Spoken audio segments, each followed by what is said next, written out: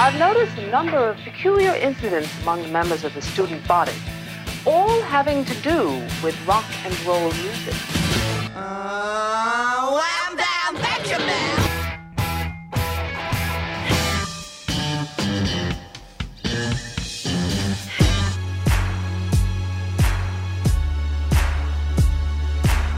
Now, if you don't think this song is the greatest song ever, I will fight you. The Olivia Tremor Control, Neutral Milk Hotel, and the Apples in Stereo created some of the most beloved records of the 90s. Together, they make up the Elephant Six Recording Collective. I'm Greg Cott of the Chicago Tribune. And I'm Jim DeRogatis from WBEZ and Columbia College. This week, Greg and I revisit our conversation with Elephant Six producer Robert Schneider. And later in the show, we review the new album from the long-running 4AD band, Dead Can Dance. You are listening to Sound Opinions, and now it's time for some music news. That's all off. You're a lily living together in the hidden cost. You're a sucker and you win. It doesn't matter if you want it back. You've given it away. You've given it away. It doesn't matter if you want it back. You've given it away.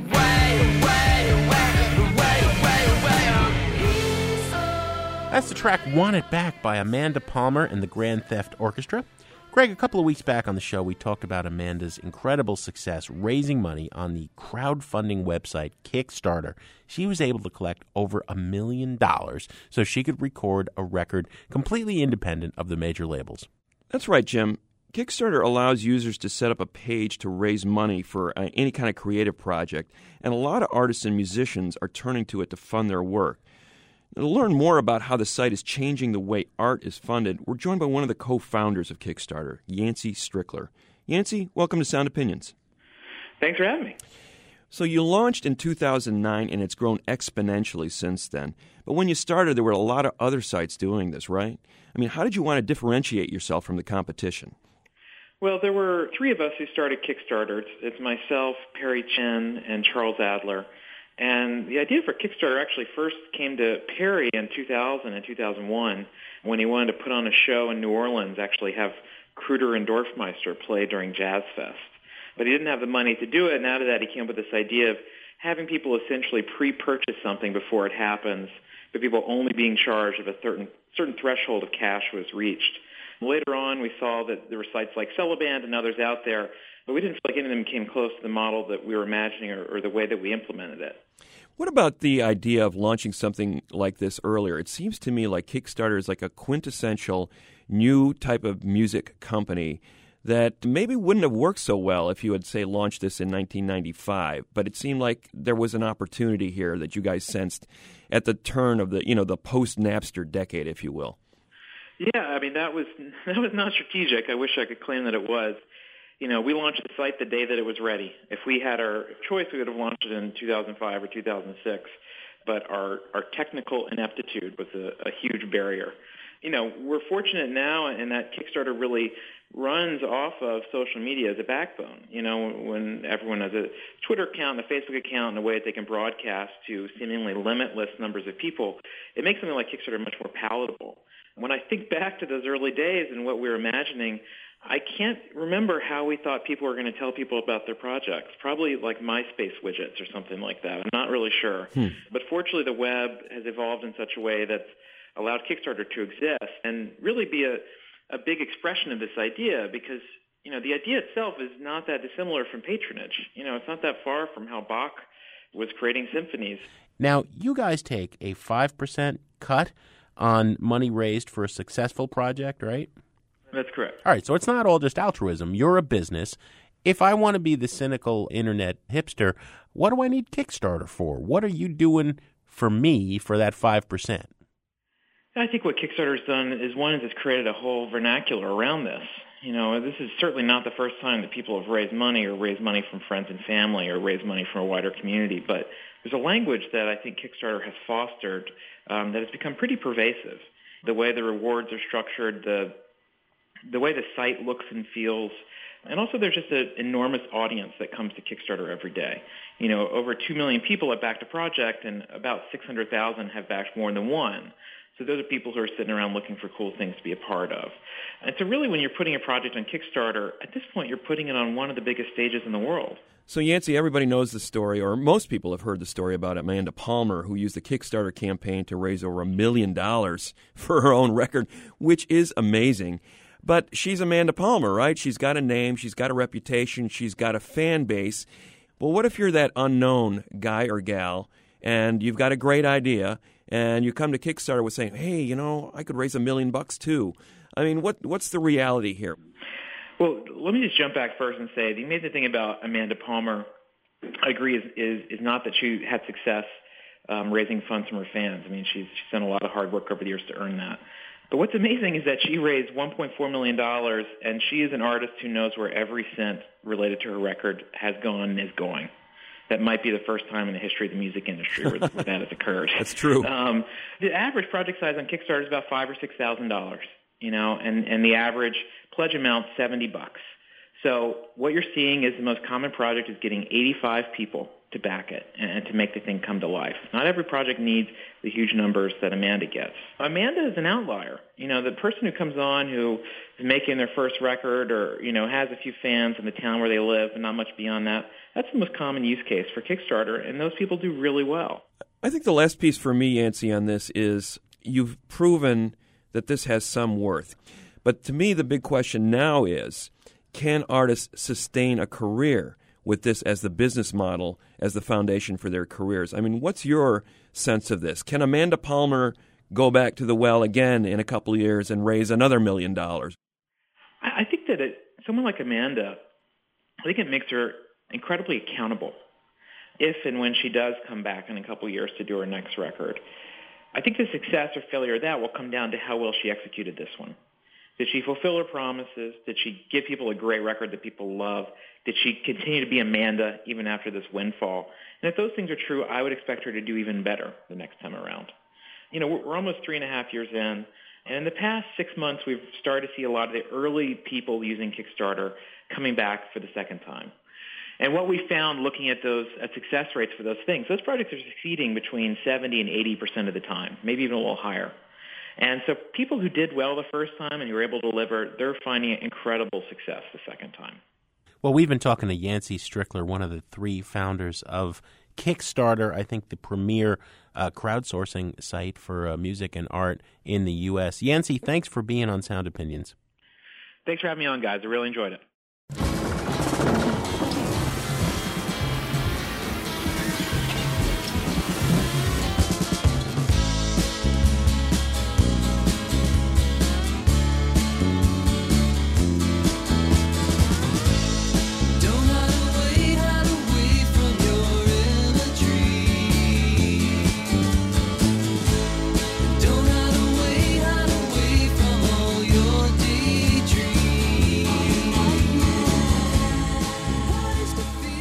That's a bit of the track Hideaway by the Olivia Tremor Control from their 1999 album Black Foliage.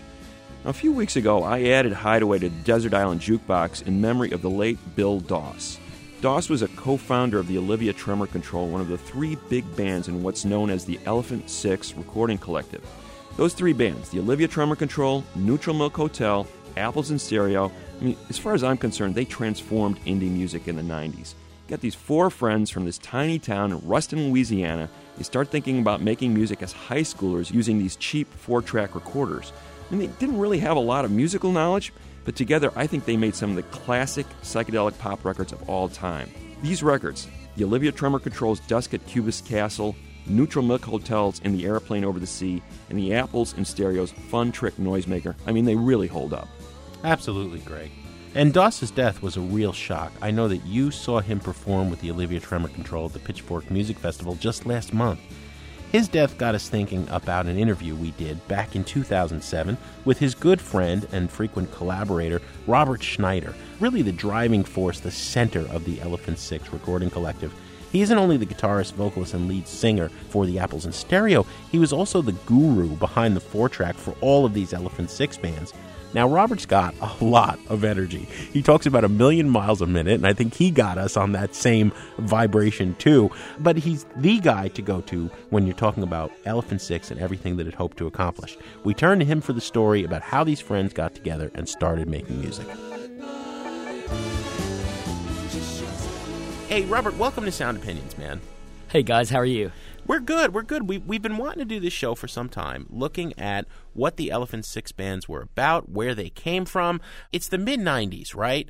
As far as I gather from my map questing of it, Ruston, Louisiana, if it isn't officially the middle of nowhere, it's pretty darn close, right? Like 5 or 6 hours outside of New Orleans? Yeah, it's probably like one step over from the middle of nowhere. The middle of nowhere is a suburb of Ruston. How is it that you guys all came, the key bands in Elephant Six, Apples in Stereo, Neutral Milk Hotel, and Olivia Tremor Control, what the hell were you all doing in Ruston, Louisiana?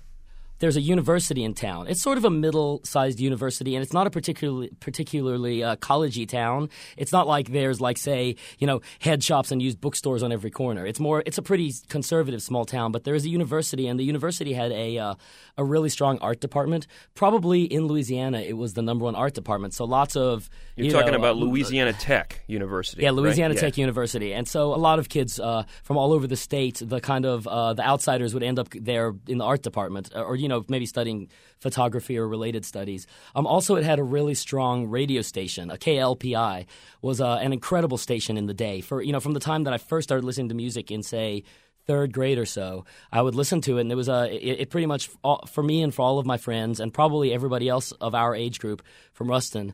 It was a really big influence on our kind of mental growth as well as our musical growth. And over time, most of my friends worked at the station. Jeff Mangum was the station manager, I think.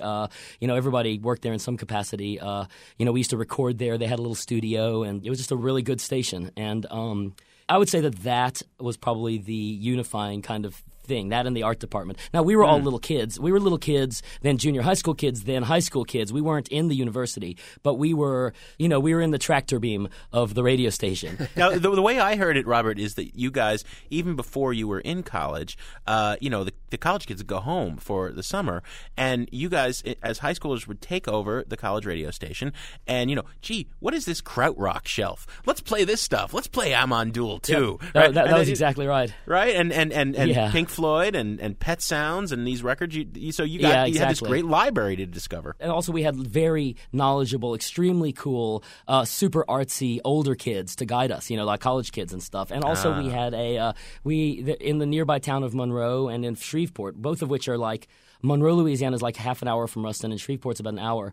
There was an independent record store in each town that we would have to drive to go buy records and stuff. And it made listening to music and getting your hands on music seem extremely romantic when it's so difficult. It's a fascinating story because I interviewed Jeff Mangum in the mid-'90s, right around the time of his first album, and he was saying that he felt that all of you guys were very sheltered. And the quote he said was, there was no local club to play in or see bands. Music was this weird, otherworldly thing. It was almost magical.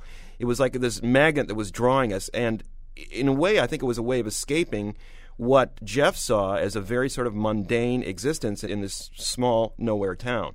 So creating this record was like another world. Yeah, it really was like another world. We from our earliest, say fifth grade or so is when we started getting interested in playing music. I think Jeff took up drums in sixth grade, and I took up guitar. It was pretty cool. So we were like, hey, you're playing drums, I'm playing guitar. We would kind of talk about music and hang out a lot. And as we got into junior high, we started recording and writing songs and kind of trading tapes and stuff. To call them songs is to over glamorize them. They were sort of flatulations or something, they were, but like they were amusing, and they had some small degree of production quality that we would impress each other with, like, whoa, you have drums and guitar. So like, well, let's focus on this, Robert, because it starts to get complicated. Although the story starts to get good. Your friend Jeff Mangum that you were talking about, he becomes the key man in a band called Neutral Milk Hotel.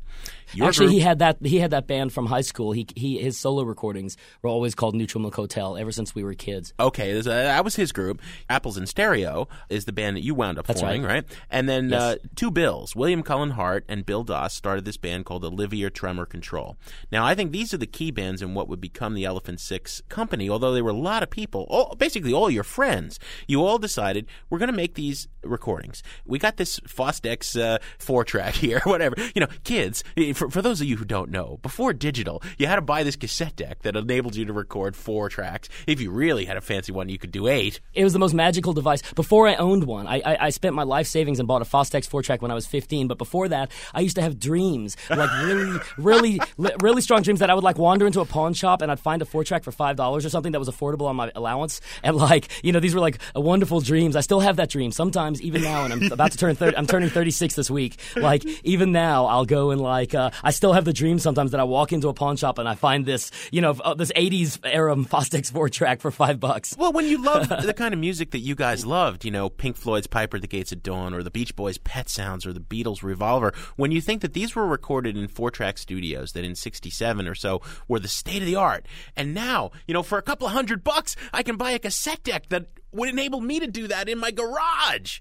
Amazing! I did not know, I honestly did not know that the Beatles had fancier equipment than a Fostex 4-track. I knew they used a 4-track. I envisioned them sitting in Abbey Road with a tiny little, you know, Fostex 4-track recording, and I assumed that I could do just as well as a producer as George Martin. I started recording. I bought the 4-track. I would record my friends. I recorded my own music. It was really up until I got an 8-track when we were doing the first Apples record, Fun Trick Noisemaker, that I realized that the Beatles had more than just 4 tracks. They also had, it was a 1-inch tape machine, and you know, this gigantic studio full of tube compressors and stuff. And and they could call the orchestra in, Robert. You know, yeah.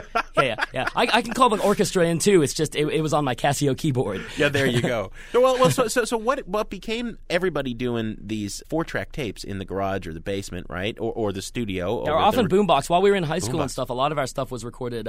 We had figured out how to multi-track with a boombox. It was probably my first musical accomplishment, was that I had a boombox that had 2 cassettes in it. So you could like record on one cassette, then play it back and record on the other cassette while the music was coming out of the speakers. And you could multi-track that way. So that was how we started recording. And we made lots of great psychedelic recordings, you know, using boomboxes up until, you know, I think the last time I used a boombox to multi-track was when I was about 23. So like, it was a method that I used well into, you know, us having started Elephant Six. You can get some good stuff. Well, and that's where the name came from, right? Any tape that you guys made, you would mark as Elephant Six. Actually, we decided that we needed to start a label. We had the sound. We had the sound, and we figured that there might be 10 to 40 people in the country that would be interested. So we decided that we were going to put out 7 inches and cassette tapes, and we were trying to get everybody on board, all of our friends and everybody that we might meet of those 40 people around the country that were obsessed with the Beach Boys. It turns out there were more than 40 people. But from my perspective, I was listening to my friends' music, and it was brilliant.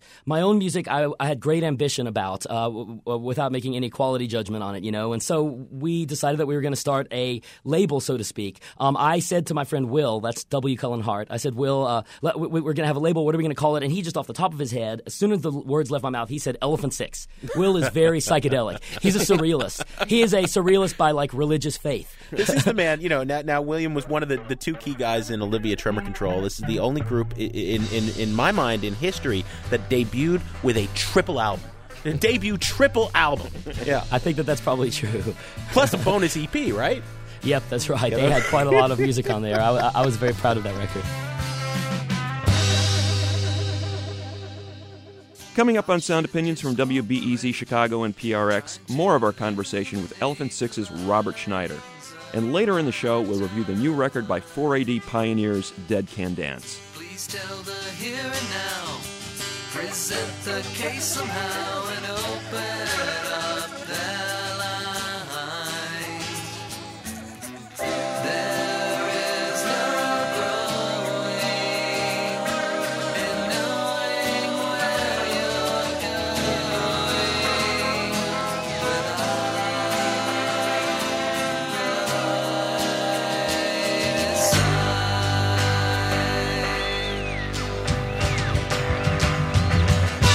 What do you do?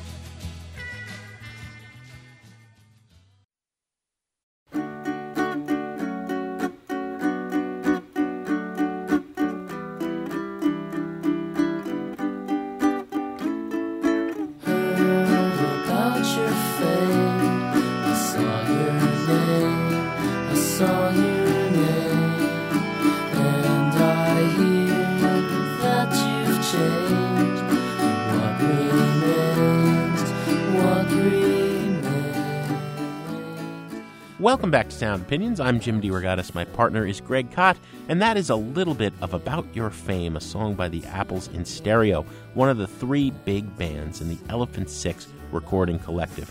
What was Elephant Six? It started out in the early 90s as a group of teenage friends from Ruston, Louisiana, who got together to listen to psychedelic pop records. They loved the Beach Boys and Pink Floyd.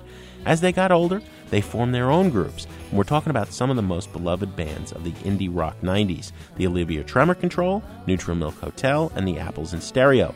The records they created, in particular, Greg, I think Neutral Milk Hotel's In the Airplane Over the Sea and the debut from the Olivia Tremor Control, Dusk at Cubist Castle, hold up as masterpieces of psychedelic pop music from any era. Last month, we got the sad news that Bill Doss, a key member of the Olivia Tremor Control, co-founder of that group, had died unexpectedly. It got us thinking about the legacy of Elephant Six, and today we're revisiting our 2007 conversation with the founding member of the collective, Robert Schneider. Robert's best known as a songwriter in Apples in Stereo, but he was really the impresario of that whole scene. He recorded his friends, played in their bands, produced their records. He was the closest thing Elephant Six had to a record label head. But despite the name these guys gave themselves, they called themselves the Elephant Six Recording Company. Elephant Six never really functioned as a business. So in 2007, I asked Robert, was Elephant Six a label or an idea? It was a record label in that we would put out our own music, and after about 6 months of us having Elephant Six, all of our bands got signed. And so we kept Elephant Six, but it went from being basically us selling cassettes and 7 inches out of our basement apartment into all having labels that wanted to put out our records. So at that point, Elephant Six became a kind of like it was like a society, or something. And it was a society that was like by invitation only. A society of outsiders. I think it's really important to notice this, Robert, because you're talking about the mid-'90s here. And what you guys were doing, home recording on this very crude equipment, making these incredibly elaborate songs. You were packing every idea you ever had into these 3-minute songs, or you were creating these multi-part songs, these elaborate suites. And there was nothing else. Think about what was going on at the time elsewhere in the commercial culture at the time. You had sort of like the death throes of grunge. Nirvana was fading out. The Smashing Pumpkins were huge. We were transitioning over into the Creed, Korn era. Hip-hop was hitting its most commercial phase, and you guys were doing this kind of very elaborate music on a shoestring budget in the middle of nowhere, and you were getting signed to record deals. How did that happen? If we could have taken down every single one of those bands you mentioned and never have heard another note from them, destroyed their guitars, and made sure that they would never play another note, we would have. But all we could do was pull out our 4 tracks and try to make some really great psychedelic pop music that, we just wanted to make something that meant something. We wanted you to go buy this record and have it practically explode into your lap full of posters and stickers and these great songs and all of this stuff. We imagined that when you buy a record, it would be you'd open it up into this tropical garden, and when we started Elephant Six, we were at war. We put out a mission statement that was basically, saying what we believed in, and we were trying to. We were at war with everything. We were at war with punk rock. We were at war with the top 40. We were at war with the past. We were it was a very loving war. It's the kind of war where you want to convert everybody to your side, not just get rid of them. If I could have made Smashing, and in fact, I was going to say if I could have made Smashing Pumpkins turn into a pop band, but maybe we did, So it was a war that it's a little bit at a time, and it was a love war, like you said.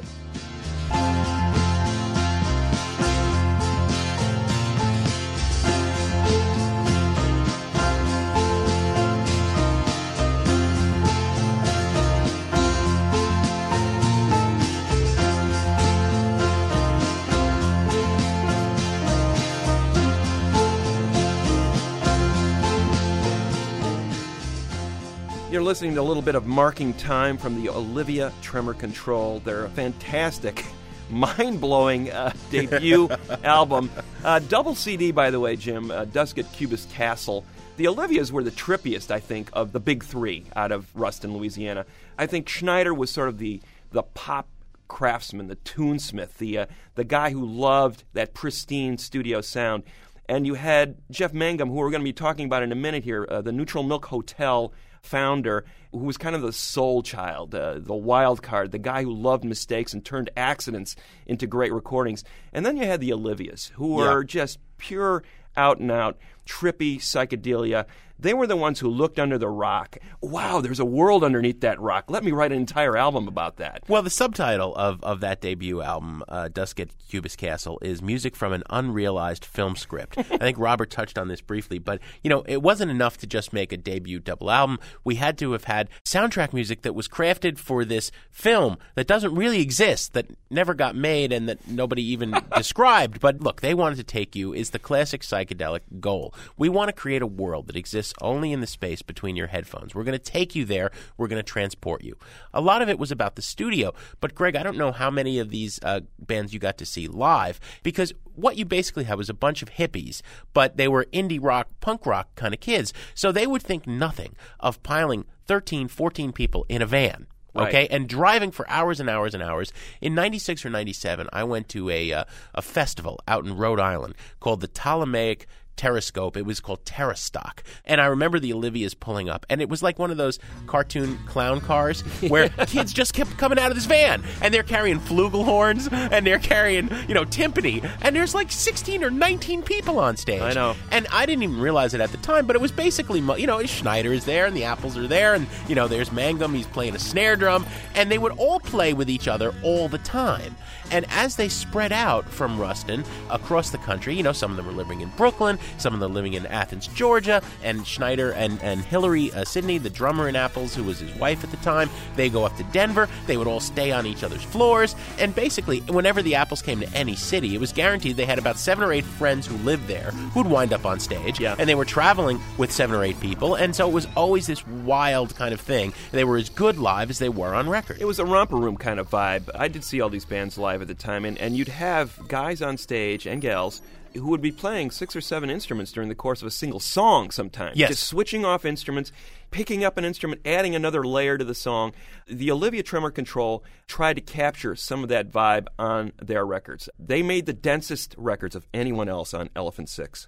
On these little tape recorders, they would just multi-track and multi-track and multi-track and bounce it down and multi-track some more so that you'd have these threads of sound, these seas, rivers of sound running through the recordings. You'd have backward tape loops. You'd have a horn. You'd have a guitar. You'd have a bass piled on top of that. You'd have some timpani going on. Yeah. You'd have a tambourine playing off in the left-hand channel. We're coming the surface and into the distance, constantly showering me with decision to find a transparent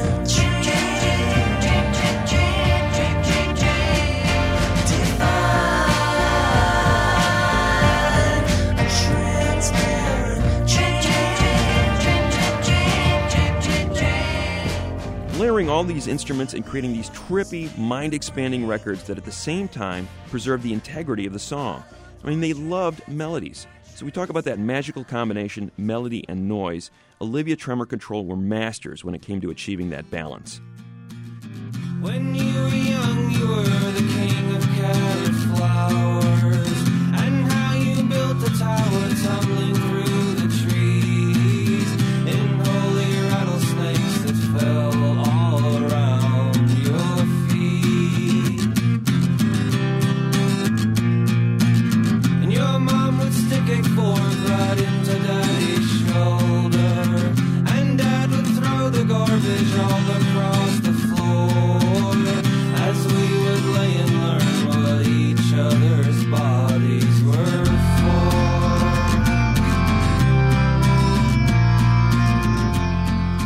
That is King of Carrot Flowers Part 1 from what is widely considered the masterpiece from the Elephant Six stable of bands, Neutral Milk Hotels in the Airplane Over the Sea from 1998.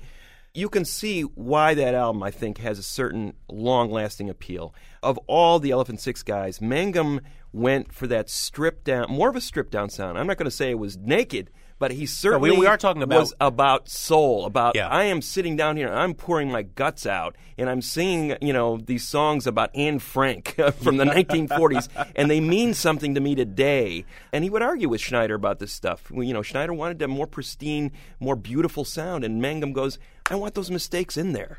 Well, yeah, but we are still talking about an album that has flugelhorn all over it, Sure. and Mangum was playing the singing saw and doing all this psychedelic stuff. But you're right, Greg. What in his case was the key was the vocal and the acoustic guitar, and all this other stuff decorated it. I think because he was singing straight from the gut, he related to people in a very deep and lasting way that I've only ever seen in my lifetime with Kurt Cobain. And it's interesting. You and I have both had this experience. We've talked about it, where we go to talk to college classes, and kids who are asking about our job will come up to us afterwards and said, you interviewed Kurt Cobain, with this like tone of hushed reverence. I once had a girl want to shake my hand because I had once shaken Kurt Cobain's hand. And it's insane. The only other artist I ever get that with from a younger generation is Jeff Mangum. You interviewed Jeff Mangum? Mm-hmm. And there is this cult that surrounds him, and I think it's just because he touched people very, very, very deeply.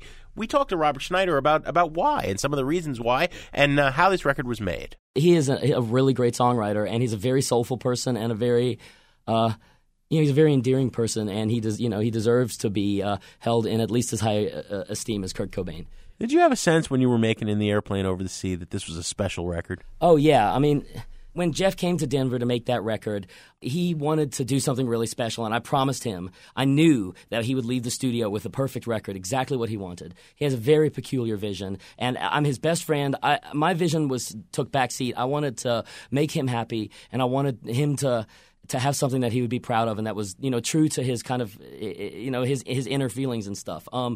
Yeah, I mean, it was a very special time. We had millions of friends coming through town. And anyway, outside of just recording the album, it was a special time in our lives. We were starting to make records. We were starting to tour. We were being very creative. Elephant Six, we were trading music all the time and constantly challenging each other. It wasn't just that album. It was the time. It was that time of kind of youthful explosion, and it was a wonderful time. And it, still we feel that. But at the time, we were all together, living together in the same closet or whatever. Like there were, I'd have 75 people sleeping in my studio or whatever. It was a fun time, like the way that college is a fun time, except for that we all dropped out of college, Yeah, and so it was,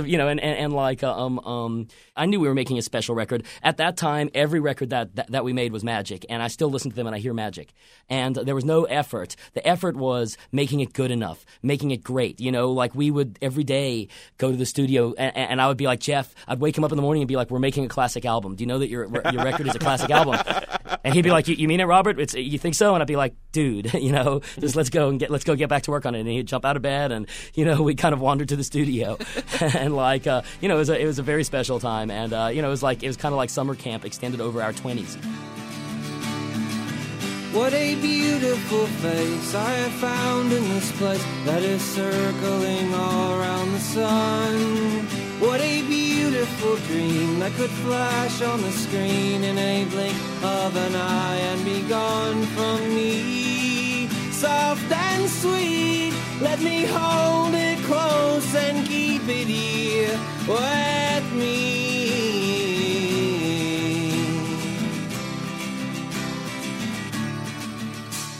What about the mythologizing of Jeff in recent years since this record came out? This is one of those rock and roll founding myths. An artist makes an incredible record, connects with people, but he has some kind of a disconnect with reality, disappears from the scene. This is Syd Barrett, this is Rocky Erickson, this is Brian Wilson in the Sandbox. To an extent, it's become the Jeff Mangum story. We haven't heard music from him on record since In the Airplane Over the Sea. Okay, well, I'll say for one thing, he never fell out of touch with reality. He's more in touch with reality now than ever, and with than most people. That's all I'm going to say. I don't want to touch the mythology because I'm not that close to it. He's my friend. I see him all the time. I'm not going to say anything else actually because I want to leave that as an open topic. He's around. I don't know I what guess to say. What people are saying, he made this masterpiece, what a lot of people consider one of the great records of the '90s, and that's it. Never heard from him again in terms of a musical kind of follow-up. It's kind of like the My Bloody Valentine thing. You make this amazing record that everybody talks about, and where's the follow-up? One thing is that, in the case of Syd Barrett and Brian Wilson, these are people who have basically nervous breakdowns. And Jeff, Jeff has not had a nervous breakdown. He's somebody who is passionately on a quest of self-discovery and of kind of understanding of the universe. And I understand because I'm like that too. In fact, all of my friends from Ruston are like that, and many of my friends. It's sort of a common theme in our social circle to be on a quest of discovery. But he's on a quest of self-discovery, and making music was sort of the first steps of that. I can't say that he's moved beyond that or that that's going to be on the path again. He wasn't trying to be a rock star. He wasn't trying to make a living. He was trying to find out about himself and about the universe, and he's a very sweet, a gentle, and extremely creative person, and he's somebody whose thoughts, one would think the content of his thoughts are similar to the content of most of our dreams. Yeah. I don't see him as this mythological character. I see him as an extremely sweet friend of mine that I love, and he's very talented, and he's an artist, and he's a writer, and he does all sorts of talented things that he's always done, and music was always just one of them.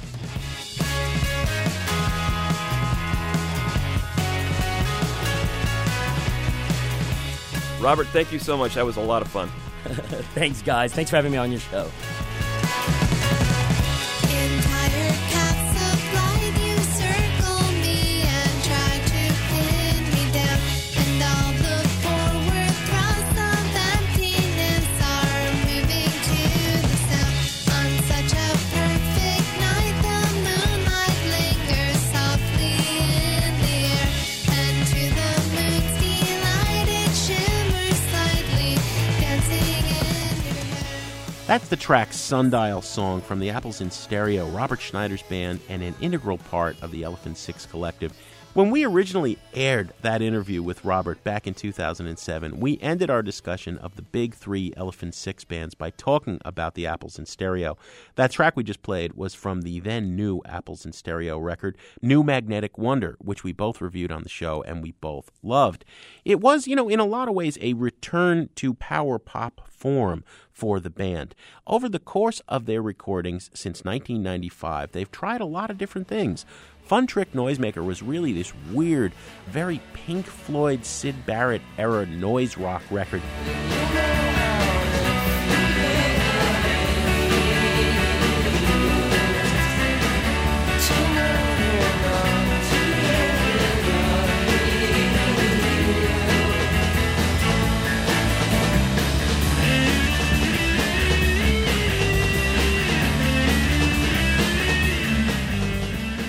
In fact, Apples in Stereo, Robert has said, was inspired by the Pink Floyd song Apples and Oranges. Tone Soul Evolution put a little bit of soul in the mix. Her Wallpaper Reverie is, dare I say it, a very Brian Eno type of ambient record. They've been all over the map, and they've released one other really strong record since New Magnetic Wonder, Travelers in Space and Time, in 2010. Robert, as I said, I think was the big motivational engine for the whole Elephant Six group. He recorded all of his friends' bands. He played on their records, Olivia Tremor Control's albums and Jeff Mangum, Neutral Milk Hotel's albums. He just kept things going. But I think it's easy because of that to slight what the Apples did. They are a very exciting psychedelic pop band that has always made wonderful music, and I think in a way that the other two groups could be a little shambolic and disorganized live, the Apples by far were always the best rock band on stage in concert. In the last couple of years, Bill Doss of the Olivia Tremor Control have been playing in Apples in Stereo, so it is a loss to everyone in that group because they were such friends, but because they also played on each other's recordings to such an extent. At the time we wrapped up that talk with Robert, he was talking about how everybody was still making music even if they weren't doing so in public, except for the Apples in Stereo. It would come to pass that the Olivia Tremor Control would slowly but surely reunite. They played the Pitchfork Music Festival this year. They were recording some new music.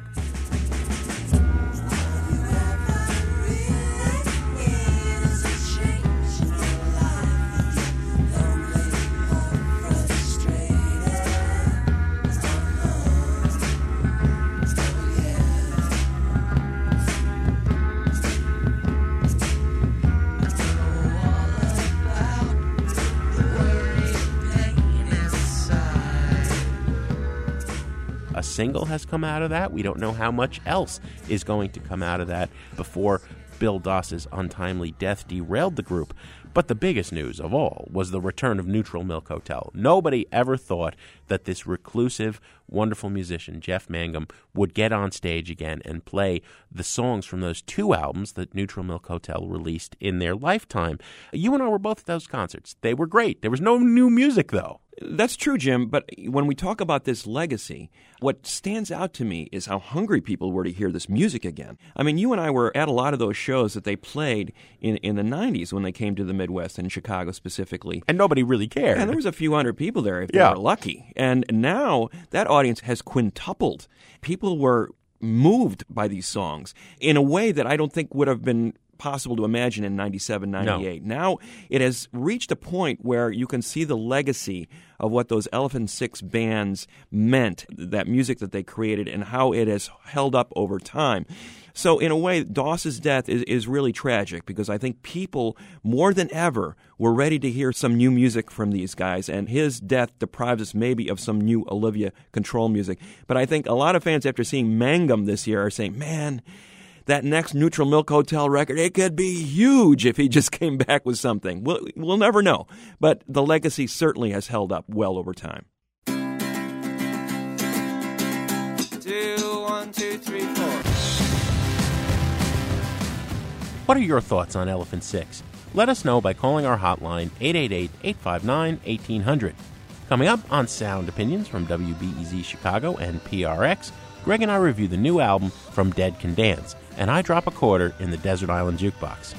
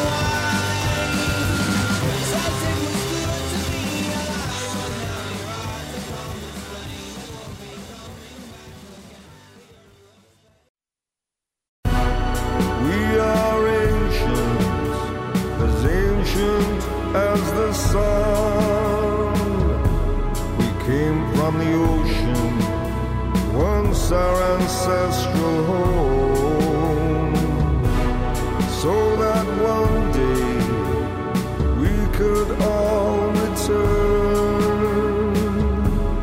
to our birthright, the great celestial dawn. Welcome back to Sound Opinions. I'm Greg Kot with Jim DeRogatis, and that is Dead Can Dance with their first album in a very long time, Anastasis, and a track called Children of the Sun. That is Brendan Perry, the guitarist and songwriter in the band, along with vocalist Lisa Gerrard. They started out 30 years ago in Australia. Unique sounding band in the 80s. One of the first signings to the venerated 4AD label.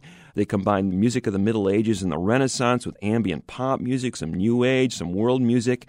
Nobody sounded quite like Dead Can Dance. Now, they continued making music through 1997 when the couple split apart. Reunited for a tour in 2005, very well received, but no new album. The prospects were that they would never record again. They had both gone on to solo careers, notably Gerrard making a number of film soundtracks, including one for The Gladiator. So there was really no driving need for the two of them to get back together again. But then, in the midst of those Australian brush fires, Gerrard had moved back to Australia. Her property caught on fire, and Perry, who is now living in Ireland, gave her a call and said, "How you doing? Is everything okay?" And from that conversation a few years ago, they said, "Hey, let's give it a go. Let's bring Dead Can Dance back together again." So now, their first album since 1997, 16 years ago, we have Anastasis from Dead Can Dance. Here's a track from it. It's called Agape on Sound Opinions.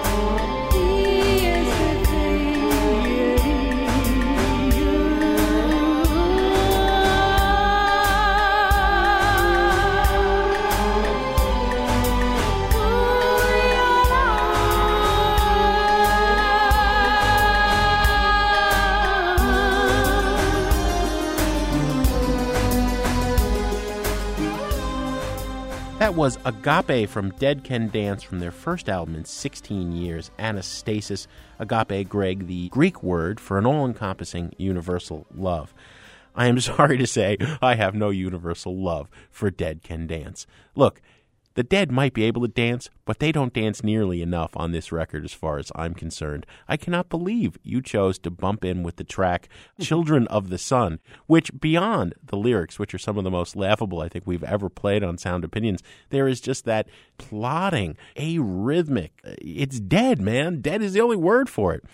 Lisa Gerard has a beautiful voice, and I have a reputation in Sound Opinions parts for being the big goth fan here, deserved or otherwise. But I just have never gotten into Dead Can Dance. I don't like the rhythms. I don't like the approach. You know, there's goth that's moody and kind of tongue-in-cheek, and then there's goth that takes itself way too seriously. You know, Lisa Gerard wrote the soundtrack for Gladiator, and it all always sounds like that Gladiator melodramatic music to me. On the buy it, burn it, trash it scale, I'm sorry, Dead Can Dance. This is a trash it record. Well, I got to say, in the 80s, I loved Dead Can Dance because nobody else sounded like it. They introduced me to a lot of music that I didn't really know a lot about. I mean, you know, going back to the Middle Ages and the Renaissance, pulling some melodies out of there, ambient pop music, world music. To my mind, they were the one band from that era that could unite fans of Gregorian chants and Nick Cave. I mean, there was a common ground. That was the group. I don't know if that's a good thing. No, but this comeback really strikes me as almost like it was brokered by lawyers. You know, you've got the Brendan Perry songs, and then you've got the Lisa Gerard songs. And the Perry song, I play that for a reason. I mean, this sort of stately, you know, intonation that he gives it, like he's reading the stone tablets, it really is annoying, and the words aren't very good. So Perry seems to have either phoned it in or taking himself much too seriously, whereas Gerard, when she does those wordless vocals, it's still incredibly entrancing, incredibly beautiful. In comparison to the masterworks from this group, like The Serpent's Egg from '88 or Aeon from 1990, this is definitely second-rate Dead Can Dance.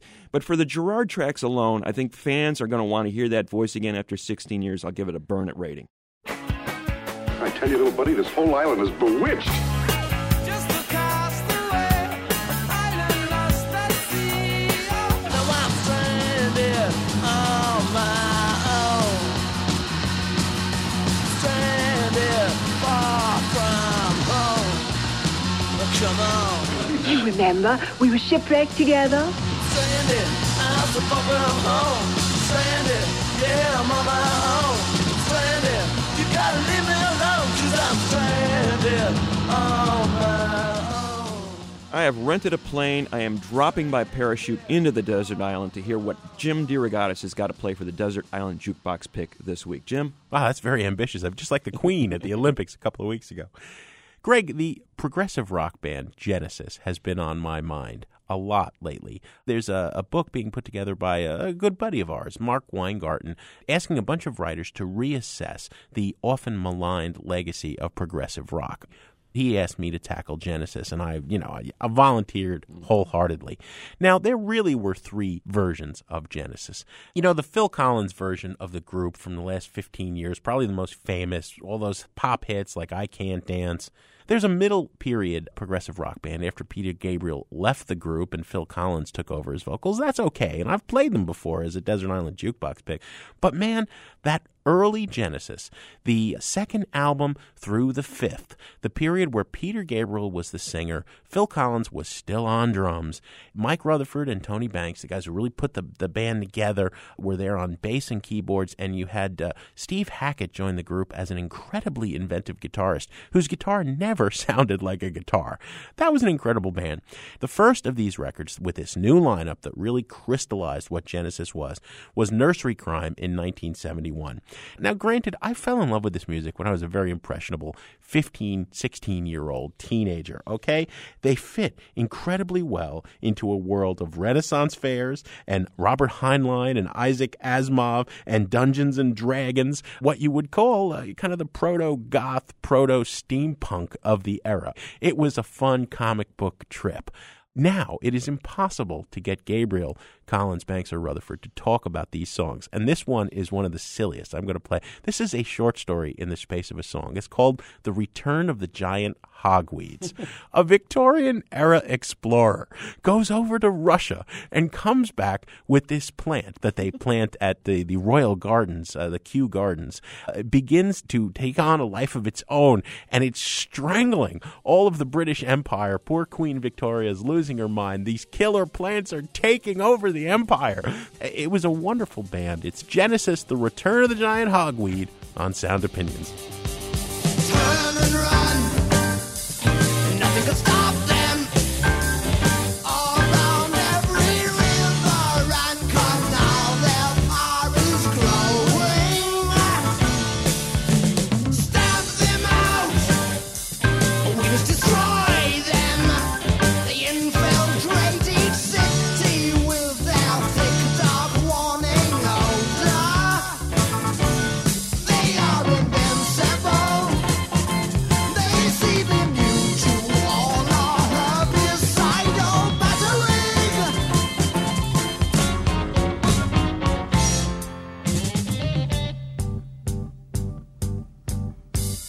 Long ago, in the Russian hills, a Victorian explorer found the regal hogweed by a marsh. He captured it and brought it home.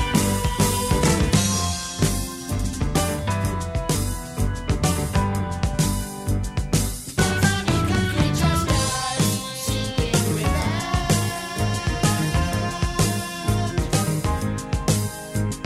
Royalties did not forget.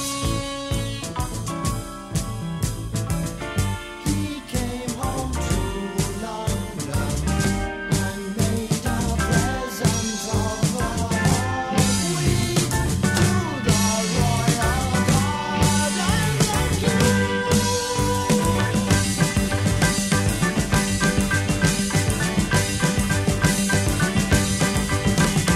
Waste no time. They are approaching. Hurry now, we must protect ourselves and find some shelter. That was Genesis from 1971 with The Return of the Giant Hogweed. The Sound Opinions Desert Island Jukebox is supported by Maker's Mark. Maker's Mark Bourbon, it is what it isn't. Greg, what do we have on the show next week? Next week, Jim, we have an in-studio visit by the anti-Genesis, the punk band Off. Greg, as always, Sound Opinions has some thank yous to say on the way out. The show is produced by Jason Saldana and Robin Lynn. Our assistant producers are Andy Minoff and Michael DeBonis. And our executive producer, our fearless leader, Tori Southside Malatia. You ain't lived until you've seen him do that Genesis I Can't Dance dance. And if you want a little hugging, call on me, baby. I'll be right here at home. All you got to do is pick up your telephone and dial now. On Sound Opinions, everyone's a critic. So now it's time to hear what you have to say. New messages. Hey guys, my name is Wes from Philadelphia. I was calling to talk about your UK 77 punk show. I thought it was great, but I think you missed one important band, Harass. They had that one song, Punk is Dead. Yes, that's right. Hard case, that is just another trick. But I found a country mistake. Bubblegum rock, a plastic chances. Your boss edition, but up into the murders. Super, yes, brown, mark the clash. I'm a revolutionist, just some cash. I become a fashion like hippie used to be. I can't think of doing wrong, me. And also, in terms of influence, there's a whole water crust punk train hopper thing going on strong still today. And I think they set the template for that. Anyway, I love the show. I'm going to listen to it next week, too, so keep it up. Bye. Hey, this is Mark from Denver, and I just wanted to say fantastic show on the 1977 New York retrospective, but just have to call and defend the shirts a little bit. There was one little quick comment that suggested that they were more after fame and glory than some of their counterparts. And I actually happened to get to know the shirts, and they were just tremendous people and down to earth, including Annie Golden. Behind my back, I hear all that shake and scold.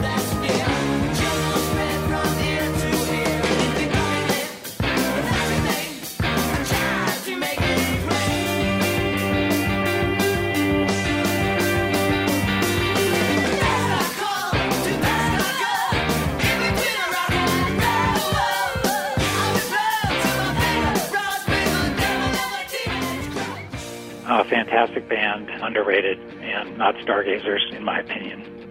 Thanks a lot, and great show. Bye.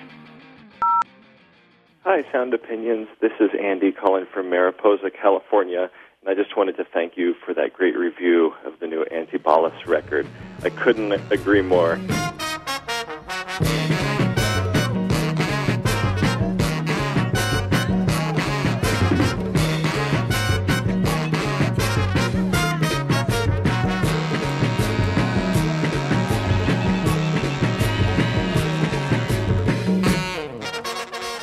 They do, as you said, put on a spectacular live show. And I just wanted to share one of my favorite stories of seeing them or anyone else. I was living in Washington, D.C. in the summer of 2004, and I saw them at the Black Cat in downtown Washington, D.C. And I've always wondered what would happen at a show if the crowd just didn't leave. And it happened at that show. The crowd just stood there, and they stomped their feet and cheered, and we all clapped, and about 10 minutes later, they said, okay, we'll play another song. And just what an electrifying evening. Those guys really know how to turn it up. And if anyone out there has not seen them, they should, because it rules. So thank you so much again for the review. Keep up the good work.